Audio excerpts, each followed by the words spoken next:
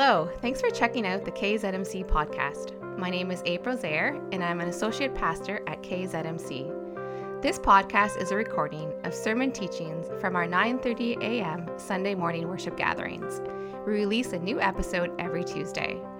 If you're looking to check out our Sunday mornings, you can find our live stream over on our YouTube channel on Kingsfield Zurich Mennonite Church. We'd also love to have you join us in person. You can find out all the details about our Sunday mornings on our website, kzmc.ca. Thanks for listening and have a great day. It's a great delight to be with you again this morning. And once again, it's winter. And I'm thinking that maybe if we get invited here again, hopefully it'll be maybe in July or August, maybe September. Should be safe then, but we are thankful for a safe journey here this morning, and so glad that we can be gathered together here in this place.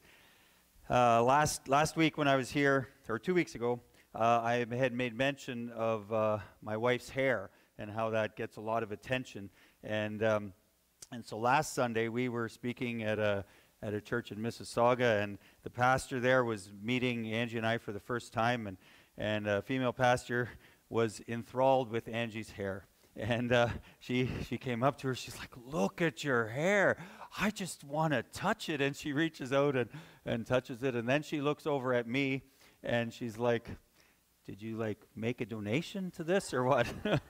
And I said, no, it's just all by itself. It's become beautiful. And anyway, but then when she was introducing us to the congregation, or introducing me as I was going to preach, she was telling them how she was so enthralled with Angie's hair and how I have such a lack of hair. And then she proceeded to introduce me as someone who is bold and bald. And so here I am today, bold and bald, and eager to share God's message that He's laid on my heart with you. I'm not going to say a lot about what Angie and I do. I said that a couple weeks ago, and if you weren't here then and you want to, if you forget what I said 2 weeks ago and you want to check it out, you can go to our website, arisenow.ca, and it has all the information about the different things that we do and are involved in. And I do appreciate you mentioning us in your congregational prayers. So appreciate that. Thank you. And so we also have our books on display in the foyer, and you feel free to check them out afterwards, and I'd be glad to chat with any of you if you have any questions about what Angie and I are involved in. And so today is a conclusion of what we started 2 weeks ago, Trust Structures of the Heart. And so we're gonna bring this to a close today, and I'm eager to share this message because I've realized as this message kind of has evolved and it has kind of grown in me, I've realized how practical this is in my own life, and when I really like whatever I share to be really practical in my own life, so that it hopefully is helpful to those that hear it. And so this has really been challenging my heart, and I trust as we share today that the Spirit will be at work in your heart, and it will become applicable in each one of your lives in exactly the way that you need it. And that's the beauty of the Holy Spirit. You know, I can speak the same message, and there's dozens of you in this room and many watching online, and the Holy Spirit can make it personal to you in just the way that you need to hear it. And so I pray that that is the case here today. I love that you were giving Bibles out this morning, and in that responsive reading you had the text that we're using, Proverbs 3, 5, and 6, and you even used some of the verses from the beginning of Proverbs chapter 3, which I love. But let's just pick that up again in Proverbs chapter 3, verse 5 and 6, where it says, "Trust in the Lord with all of your heart, your whole heart. Lean not on your own understanding. In all of your ways acknowledge Him, and He will direct your paths." So we started 2 weeks ago by talking about trust. And how do we know that we trust in God? And what is trust in God? Well, a definition of trust is to rely confidently on. And so if you're going to trust someone or something, you're going to have a reason to believe that you can put your confidence in that person. And so when we talk about trusting in God, we are relying confidently on Him. And it is based on our experience. It's based on who we have seen Him to be and how He's been faithful in our lives over and over, and our trust begins to grow. But how in the midst of life do you and I know that we trust in God? How do we know that it is with our whole heart? It's not just something that we express, but no, we need to be able to know it within our heart. Well, it's in the midst of tests, it's in the midst of trials, it's in the midst of difficulties that we realize whether our trust is really in God or not. And so I quoted last time Proverbs 17, verse 3, the crucible for silver, the furnace for gold, but it is the Lord that tests the heart. So it's in the midst of those difficult times, the tests where the heat is turned up and what's in us rises to the surface. And we can see what is truly in our heart. And it's in those times that I trust that you and I will embrace those difficulties and embrace those tests and embrace that heat. And we would allow the Holy Spirit to help us skim off of the surface, the impurities and the things that are causing us to trust in ourselves and not trust in God. So we began talking then about trust structures of the heart.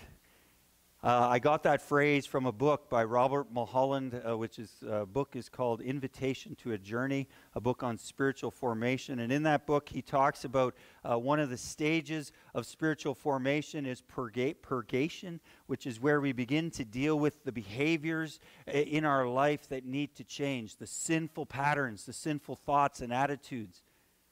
And one of the stages of that is where we get right down to the very core of our being, and we deal with what he refers to as trust structures of the heart. And he defines trust structures in our heart as deep inner orientations of our being that do not trust God but rely on ourself for our own well-being.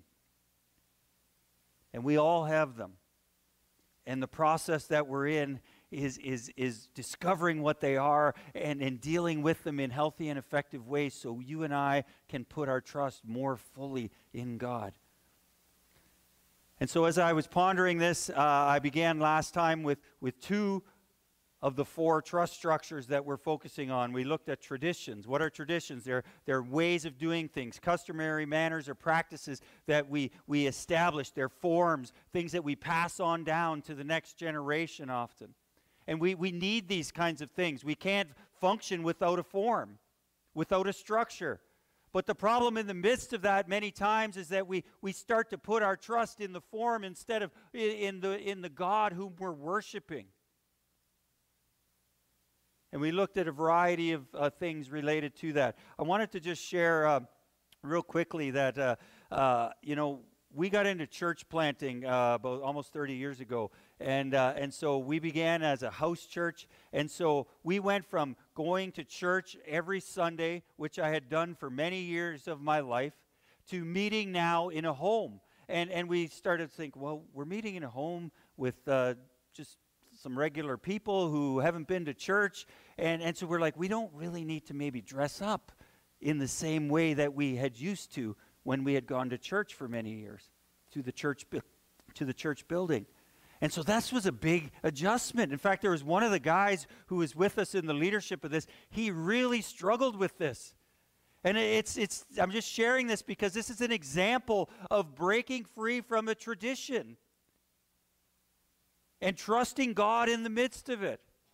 And then, you think, well, a new church, well, you don't really have traditions. Well, I want to say that as soon as you do something more than once, it starts to move in the direction of becoming a tradition.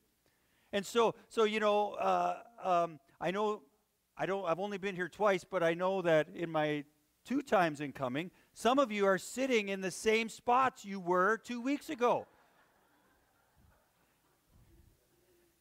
And probably if I came back in 2 weeks, you'd probably still be sitting in those same pews. And I know I grew up at East Shore Mennonite Church, and I went back a number of years after we had left, and it was like nothing had changed. It was like all these people were still sitting in the same pew.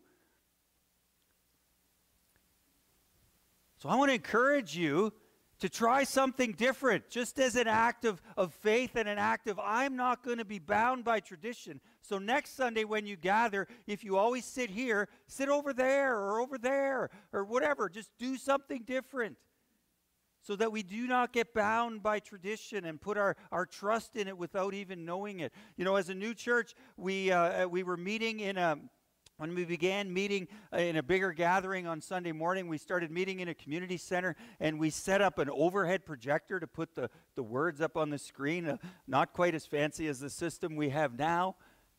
Technology has advanced some, but we had this overhead projector, and we had set it up right in the middle, and the screen was set up behind it.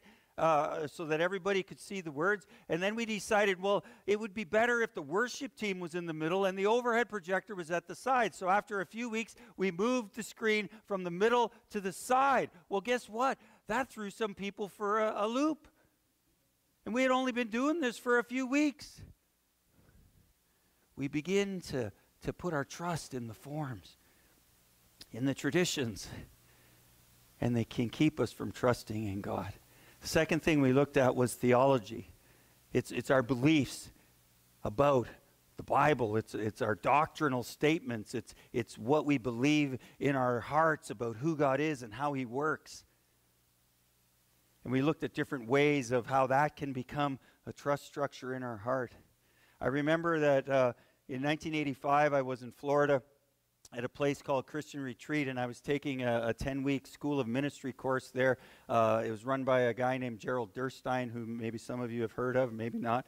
But anyway, he said something that I have never forgotten these many years later. And he was teaching us one day about some of his understanding of Scripture as it related to Israel and the end-time events. Because he had done a lot of work in Israel. They had churches there. And he was teaching us about that. And then he said something I've never forgotten. He said, "This is my current understanding of this." You know, there needs to be a flexibility and a fluidity to our theology. And at some level, that can feel like, oh, I don't like that. Because I just want it to be like here and neat and in a little box.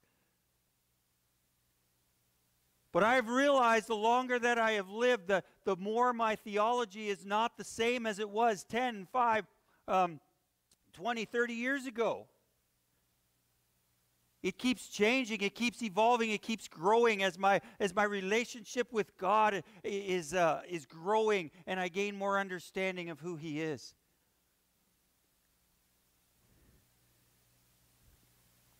And so our trust needs to be in the God who the theology is about, and realize that we do not have a perfect understanding, or our theology can become a trust structure within our heart. And today we're going to pick up on the last two that we mentioned last time. Does anybody remember what they are? Anybody? Okay. Talents, yes, that's the second one. And the first one that we're going to talk about is thinking. So let's give our thoughts to thinking. It's something that you are doing constantly. You're doing it right now. You're thinking while you're listening. Proverbs 23 verse 7 says, "As a person thinks in their heart, so are they." Wow. As you and I think within, that's going to determine the person that we are. It's so important. There's another verse, Romans 12, verse 2, which tells us the incredible power of your thoughts and mine. Paul is writing, he says, "Do not be conformed any longer to the patterns of this world, but be transformed by the renewing of your mind." So we live in a world that is wanting to impress and just put its desires and its patterns and its habits all over us. And we are all affected by it, probably way more than we realize, by everything that you see and listen to. And so how in the midst of that do we bring about a transformation? Do we allow the Holy Spirit to do the work in our hearts that He wants to do, to bring us into where Paul writes in Galatians 4, verses 19 and 20, where he talks about that I am in the pains of childbirth so that Christ can be formed in you. And that is the goal in each one of us, that Christ is formed in us. And how does that transformation take place? It takes place by the renewing of our minds. Learning to think in new ways. The Bible has much to say about thinking, and we can't get into all of it here this morning. But just two other verses. 1 Peter chapter 1, verse 13 says, "Therefore prepare your minds for action." Prepare your mind for action. That's where the battle is taking place. And then in Colossians chapter 3, verse 1, Paul writes, and he says, "Since then you have been raised with Christ, set your heart on things above, where Christ is seated at the right hand of God." And then he goes on in verse 2, and he says, "Set your mind on things above, for you died, and your life is now hidden with Christ in God." So that there's this whole thing of being intentional about our thinking. And directing it in the place where it should go. Set our hearts on things above. Set our mind on things above. And I want to encourage you in that we become intentional thinkers. Now, how does thinking become a trust structure within our heart? Well, I'm going to give you a couple examples from Scripture that then tie in with my own experience and my own journey. First one comes from Matthew chapter 16, starting in verse 13. And it's a passage where Jesus is with his disciples, and he had been functioning in his ministry for some time at this point. And so he says to his disciples, he says he wants to know, "Who are the people saying that I am?" And the disciples respond and they say, well, some are saying John the Baptist, some are saying Elijah, some are saying Jeremiah or one of the other prophets. And then Jesus makes it personal. He says, "But who do you say that I am?"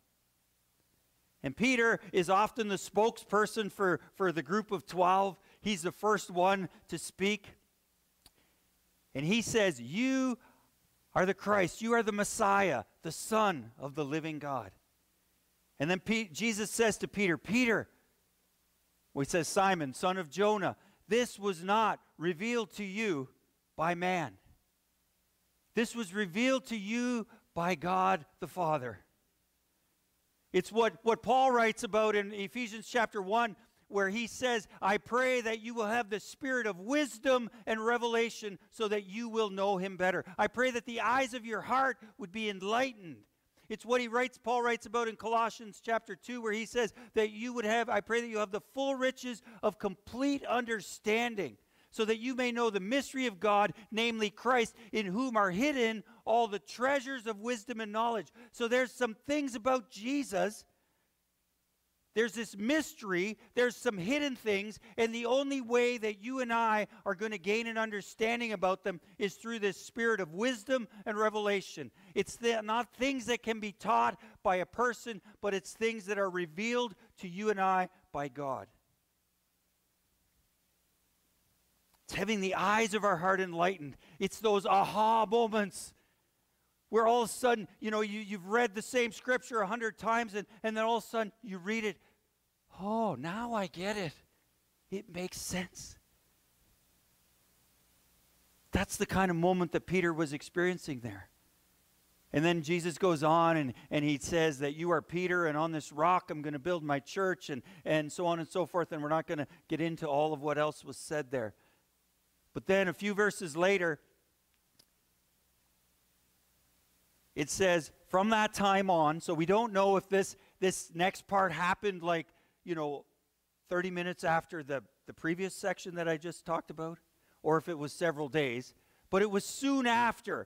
It says, from that time on, Jesus began to speak to his disciples about the fact that he was going to have to suffer many things at the hands of the religious leaders, and that he was going to have to suffer, he was going to have to die, and that he would be raised again on the third day. And Peter was thinking, no, this just can't be.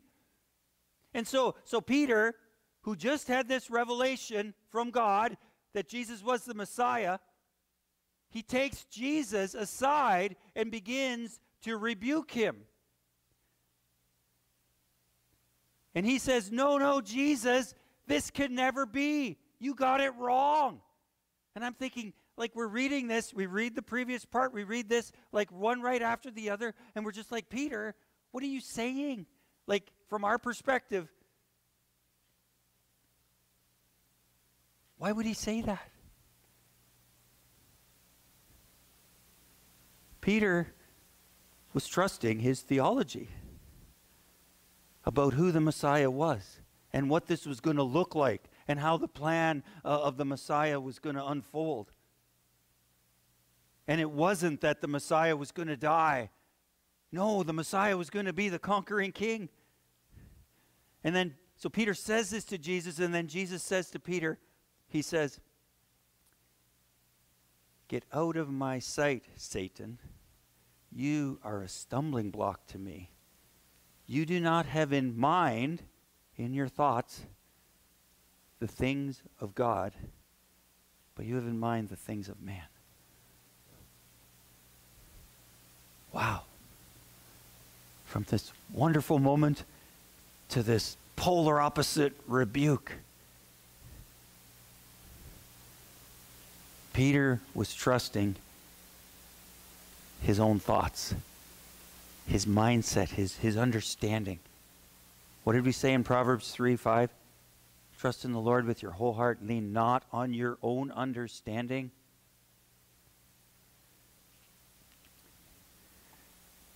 About a year ago, in the midst of the times that we're living in COVID, where there's been a lot of opinions and a lot of it talked about, there was some things going on that were pertinent and people were talking about it regularly in the circles I was in, and I was eager to be a part of it because I had an opinion and I wanted to share it.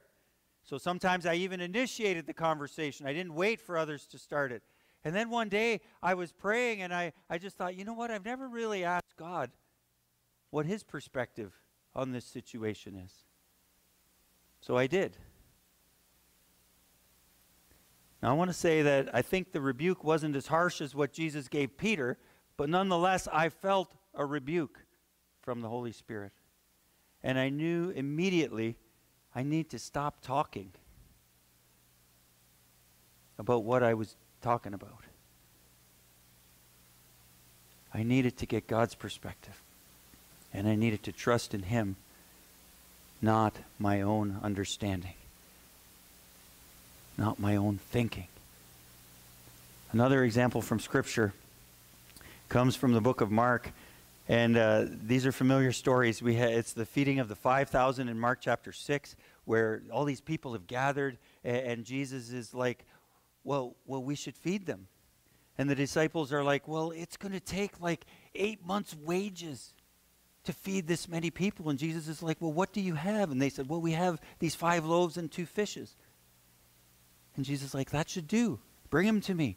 He gives thanks. They begin to hand it out, and we know the story. They fed all these people, and they had way more left over than what they started with. Then fast forward a couple chapters into Mark chapter 8, and we have the feeding of the 4,000. So there's all these people that have gathered around Jesus to hear what he has to say, and they're tired, and Jesus is like, well, we should feed these people. And the disciples are like, well, we're in a remote place. Where could we ever get enough food to feed this many? And Jesus says again, what do you have? And they said, well, this time we got 7 loaves. And some of the stories will tell us, not in Mark, but in the other passages, will say they had a few small fish. So again, Jesus took that, gave thanks, and it was multiplied, and it fed everyone. So then they leave that place.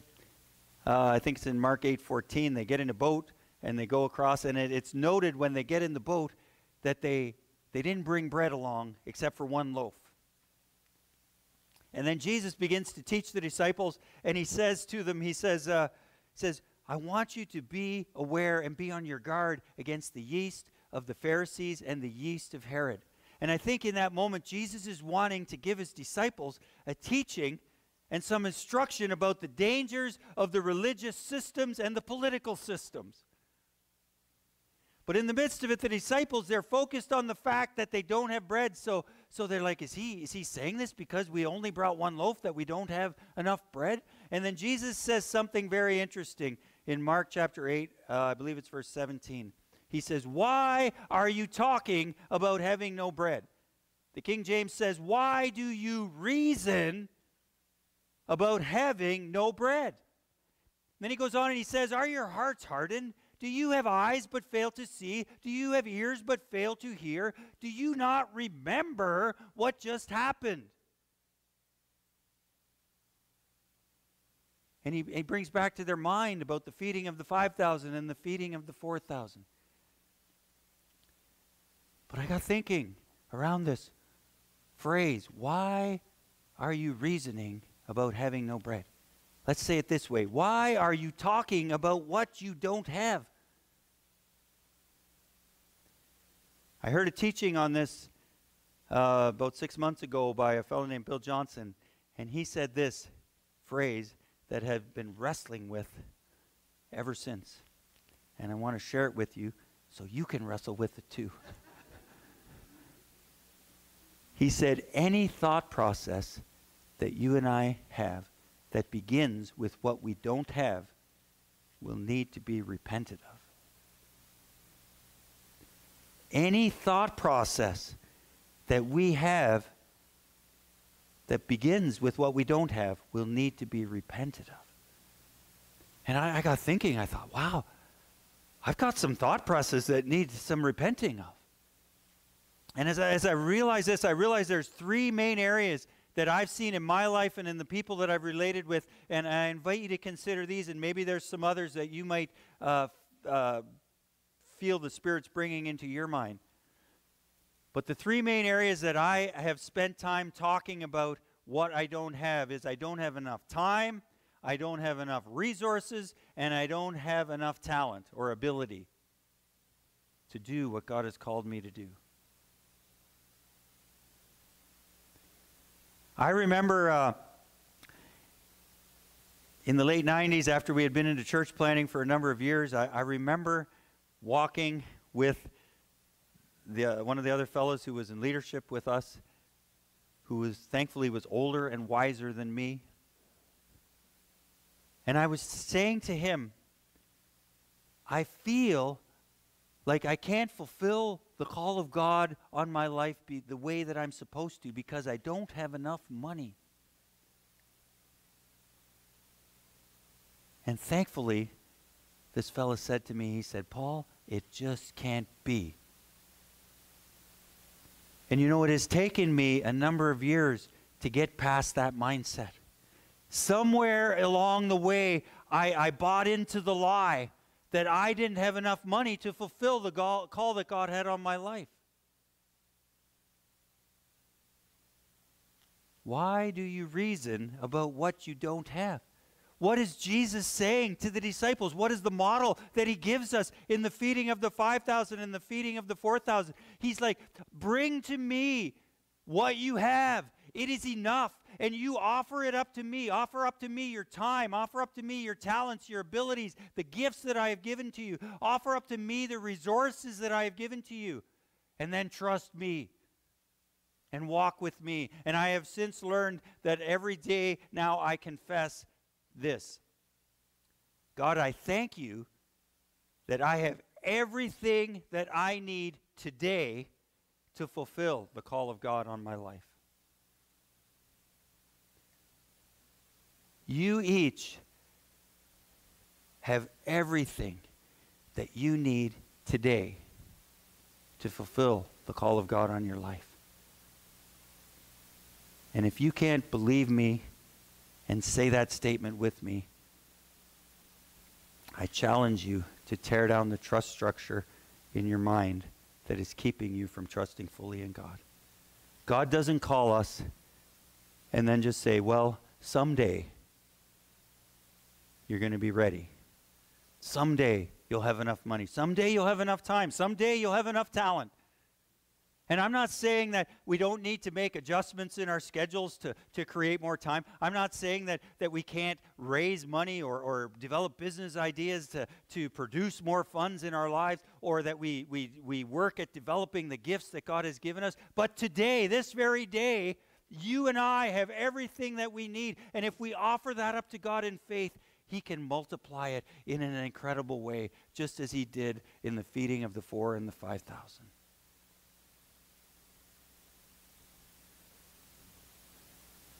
So let's tear down the trust structure in our minds, in our thinking, that keeps us from fully trusting in God.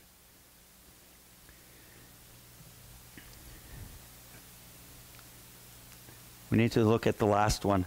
And I honestly don't remember what time I started, so that's a bad thing. Because, you know, I'm a bus driver, so if you want to get a bus driver to stop, you got to ring the bell, okay? So, and then we have control at the front. We can shut the bell off. So, no, I'm kidding. Anyway, so that's the trust structure of thinking. So the last one is the trust structure of talent, our gifts and abilities, the things that we're good at. And you know, I grew up in a Mennonite church. And in the Mennonite culture, it's not common, and it's not seen as okay to sort of talk about the things that you're good at. It's seen as prideful. So we've created kind of this whole culture of false humility. There's like, oh, I can't do anything. Oh, so everybody's way better at me than that. You know, true humility, I'll give you two quick definitions. One is from David Brooks. It says, humility is low self-preoccupation, not low self-esteem. It's low self-preoccupation, not low self-esteem. Then C.S. Lewis has one that maybe you have heard that's very similar. It's humility is thinking of yourself less, not thinking less of yourself. And so humility is where we realize the gifts that God has given us. And we acknowledge them, and we thank God for them, and we want to function to the fullest of our abilities and capabilities within them. But we don't become preoccupied with them. We realize that every gift that God has given me is to be a blessing to someone else. And so I'm not thinking of myself a lot, I'm thinking of others. Low self-preoccupation, not low self-esteem. So what are the gifts and the abilities and the talents that God has given you? And in the midst of those, do we trust in those or do we trust in God?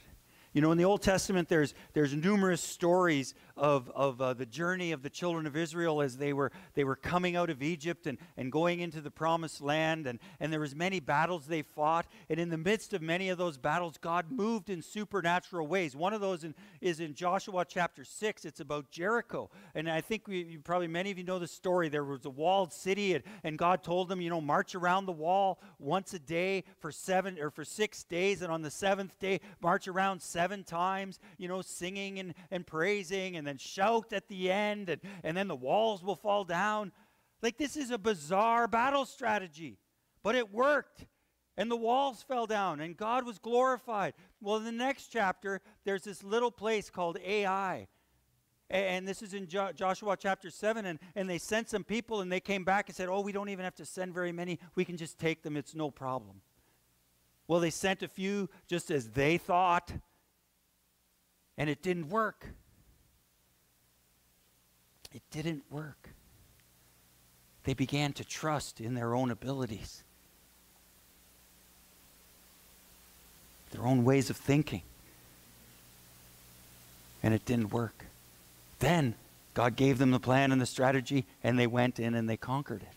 And over that story is replicated throughout the Old Testament. And David writes in Psalms chapter 20, verse 7, he says, some may trust in horses, some may trust in chariots, but we trust in the name of the Lord our God.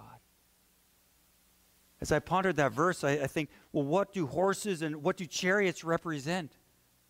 Well, they could represent a few things. I mean, in that time, the horses and the chariots, I think, were often equated with military strength. So do we trust in our military strength? Or do we trust in God? Well, another way that we can think of the horses and chariots, it's things that we can see.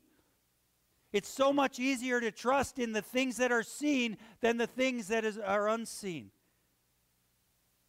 Some may trust in horses and chariots, but we trust in the name of the Lord our God. In Luke chapter 5, there's the story when Jesus is going to call Simon and his brother Andrew to come to be disciples. And so he's gathered at the shore, and there's a crowd gathering, so he gets into Peter's boat, or at this time he's still called Simon. He gets into his boat, and he says, just put out a bit from the shore. So he begins to teach from the boat. And then when he's done teaching, he says to Simon, he says, why don't we just go on out, push out into the water and let's go fishing. And Simon says, well, we've been out for a long time and we hadn't caught anything. But if you say that we should go, we will go. So they go, and if you've read the story, you know that then they put down their net, and they caught so much fish that they couldn't contain it all. They had to call another boat over to help, and the amount of fish filled both boats. It says that they began to sink. So fast forward to the end of John. This is the end of Jesus' time here on earth, getting very close to the end. John chapter 21. Jesus has been crucified. He's now resurrected. He's appeared to the disciples a few times. And let's in this story in John chapter 21, Simon and some of the other disciples, they're a bit unsure of what they should be doing because, they had invested their whole lives in following this guy. And now it just hadn't worked out the way that they had hoped. So what did they do? They did what was familiar. We went out onto the water to fish. And they fished all night and they didn't catch a thing. And they're coming into the shore, and there's someone standing on the shore who is Jesus, but it tells us clearly they did not see who it was. They did not discern, or they could not tell that it was Jesus. And Jesus yells out to these guys, he says, friends, have you caught anything? And they're like, no, we've been working hard all night, but we haven't caught a thing. And then he says, put your net down on the right side of the boat. I don't know about you, but when somebody gives me advice in the area that I feel like I have some expertise in, like what I do for a living, I don't always receive it kindly. So I drive for a living. I've been a professional driver for 35 years. And yet, when I drive with other people, and sometimes with my wife, she wants to give me driving advice. Now, how many guys here, just ask the guys, could ask the girls too, but how many guys here like getting advice how to drive from their spouse? Oh, there's one guy. You're a good guy. One time, a few years ago, Angie and I were going to a church to speak on a Sunday morning. And I was going to be speaking about a message that I had called the seat of humility, which is another definition of humility is being willing to receive correction. And in the midst of it, we're driving there through the countryside. It's a beautiful Sunday morning. And I'm looking around the way I like to do, as a farm boy.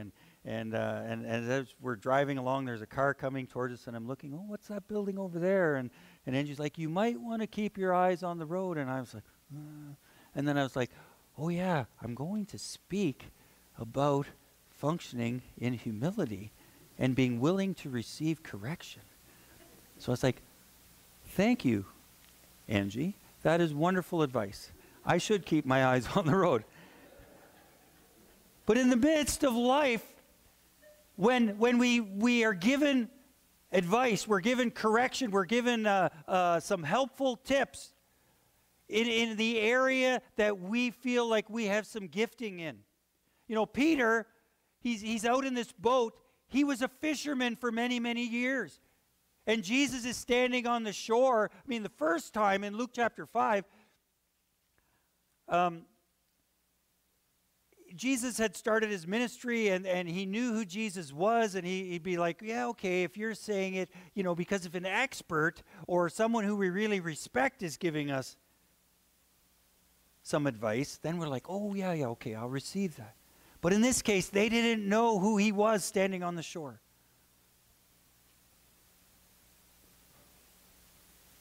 But yet, they took the advice, and then they realized who Jesus was.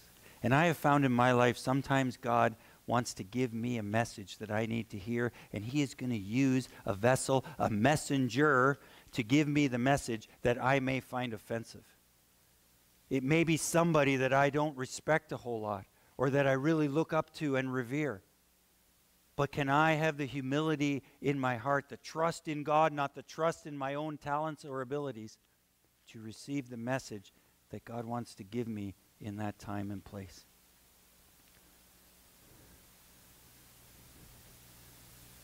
It's in those moments where what's in our heart is tested. And as it's revealed, I pray that you and I can let go of the trust structure that depends on our own talents or abilities, and that we truly trust in God.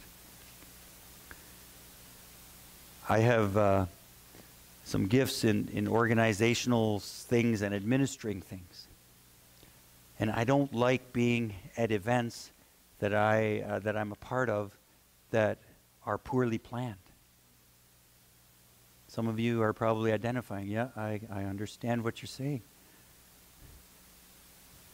And I can quickly slip into judgmental mode. It's like, well, if I was doing this, it wouldn't be this way. And I was pondering that, and I was thinking about if I was at the feeding of the 5,000 or the feeding of the 4,000. The days or the hours had gone on, I'd be like, oh, these people are getting hungry. They need something to eat. Like, who's taking care of this? Who's in charge of this event anyway? Jesus wasn't concerned about that. What do you have? And in the midst of life that can sometimes be chaotic, in our home, we have a sort of a just so that we like. And you all have a just so in your own home. And it's different. It's not like, totally neat and tidy and everything put away or totally cluttered. Either or is okay. It's however you choose to live. It's your just so. But my just so is a certain way. And I like it to be that way each and every day. And when it gets out of that, it's like, oh, what am I trusting in? Am I trusting in my ability to control things, or am I trusting in God? And last year, our daughter, who had just moved out, the final one who had moved out, and we finally had an empty nest, and 10 months later, she decided she's moving from Kitchener to Vancouver. And so in the midst of that process, she moved all of her belongings back into our house for this process of sorting and deciding what she was going to move to Vancouver, what she was going to sell. And so for several weeks, our house was complete chaos. I really, really struggled. And then in the midst of that, one day, I realized that the toilet is leaking. And this was the same toilet I had fixed about a month earlier. I didn't quite fix it right. And I'm a fixer. Again, it's something that I have an ability to do at some level. And in the midst of that, am I going to trust my abilities, or am I going to trust God? And so there was this one day where it just all came to a head. There's chaos everywhere. The toilet is leaking, and I'm starting to work on the repair again. And we sat down to eat, and all of a sudden I just started to cry. And I'm like, what is going on? And I think in the midst of that, God was dealing with a trust structure in my heart that was trusting in my own ability to fix things, my own ability to control things, my own ability to administrate and have my household be in a certain way that I feel comfortable with. And when all of that was torn away, can I still trust in God and still find his peace in the midst of the situation? I remember on a Saturday night, we went to Lowe's. It was the only store that's still open on a Saturday night at 8 o'clock because I'm still working on this bathroom. And I went, and I won't get into all the details, to get this part. And I was talking to the guy, and I realized they don't have this part. And I remember looking over at Angie, and I'm like, what have I done? And I was like, oh.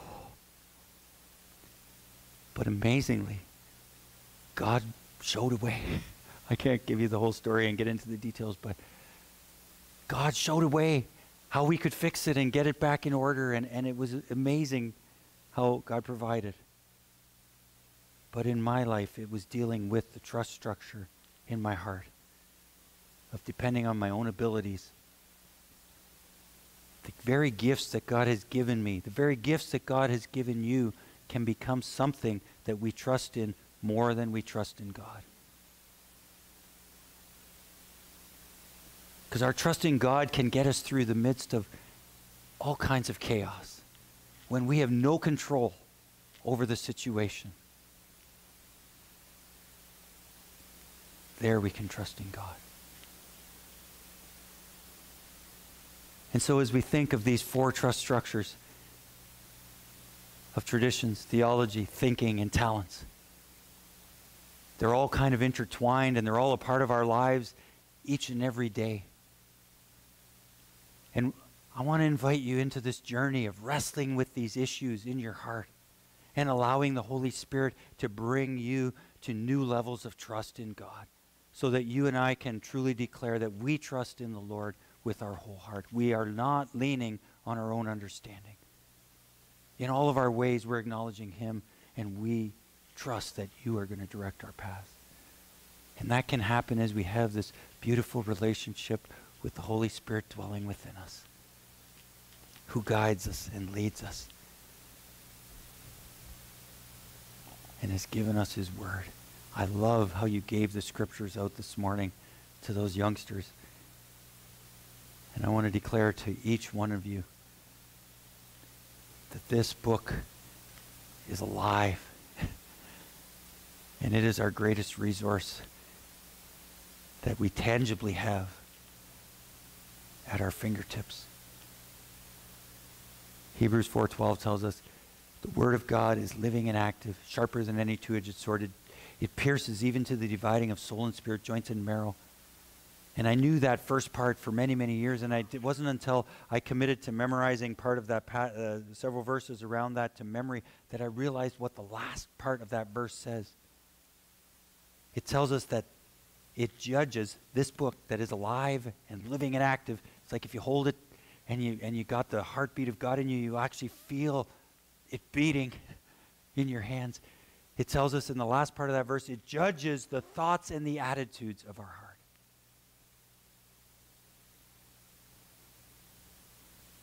That's how the trust structures come to light, so we can let them go and truly trust in God. Let's pray. I invite you to stand as we pray. Just change your position. I think I've gone on way longer than what I intended to. My apologies for that. Father God, thank you. Thank you, thank you. That you love us so much that you gave your son Jesus to die on the cross. And that when we put our trust in him, we can be saved from our sins. Thank you that you have sent the Holy Spirit to dwell within each one of us, to empower us, to strengthen us. Thank you that you've given us the living, active Word of God. And we thank you that we can trust you with our whole heart and our whole being. And Holy Spirit, I just pray that you would just bring to light in each one here in this room and those who are watching online the trust structures that we have in our hearts that are keeping us from fully trusting in you. And I pray that each one's response to you would be, yes, Lord. We want to let that go. And we choose to trust in you. And so we thank you, Lord. We bless you. I just pray a blessing over this congregation. Pray, Lord, that you would lead them and guide them. And that you would raise them up as a mighty light in this community to show forth the light of Jesus to all that they meet. We thank you. In the name of Jesus, we ask all these things. Amen and amen. God bless you all.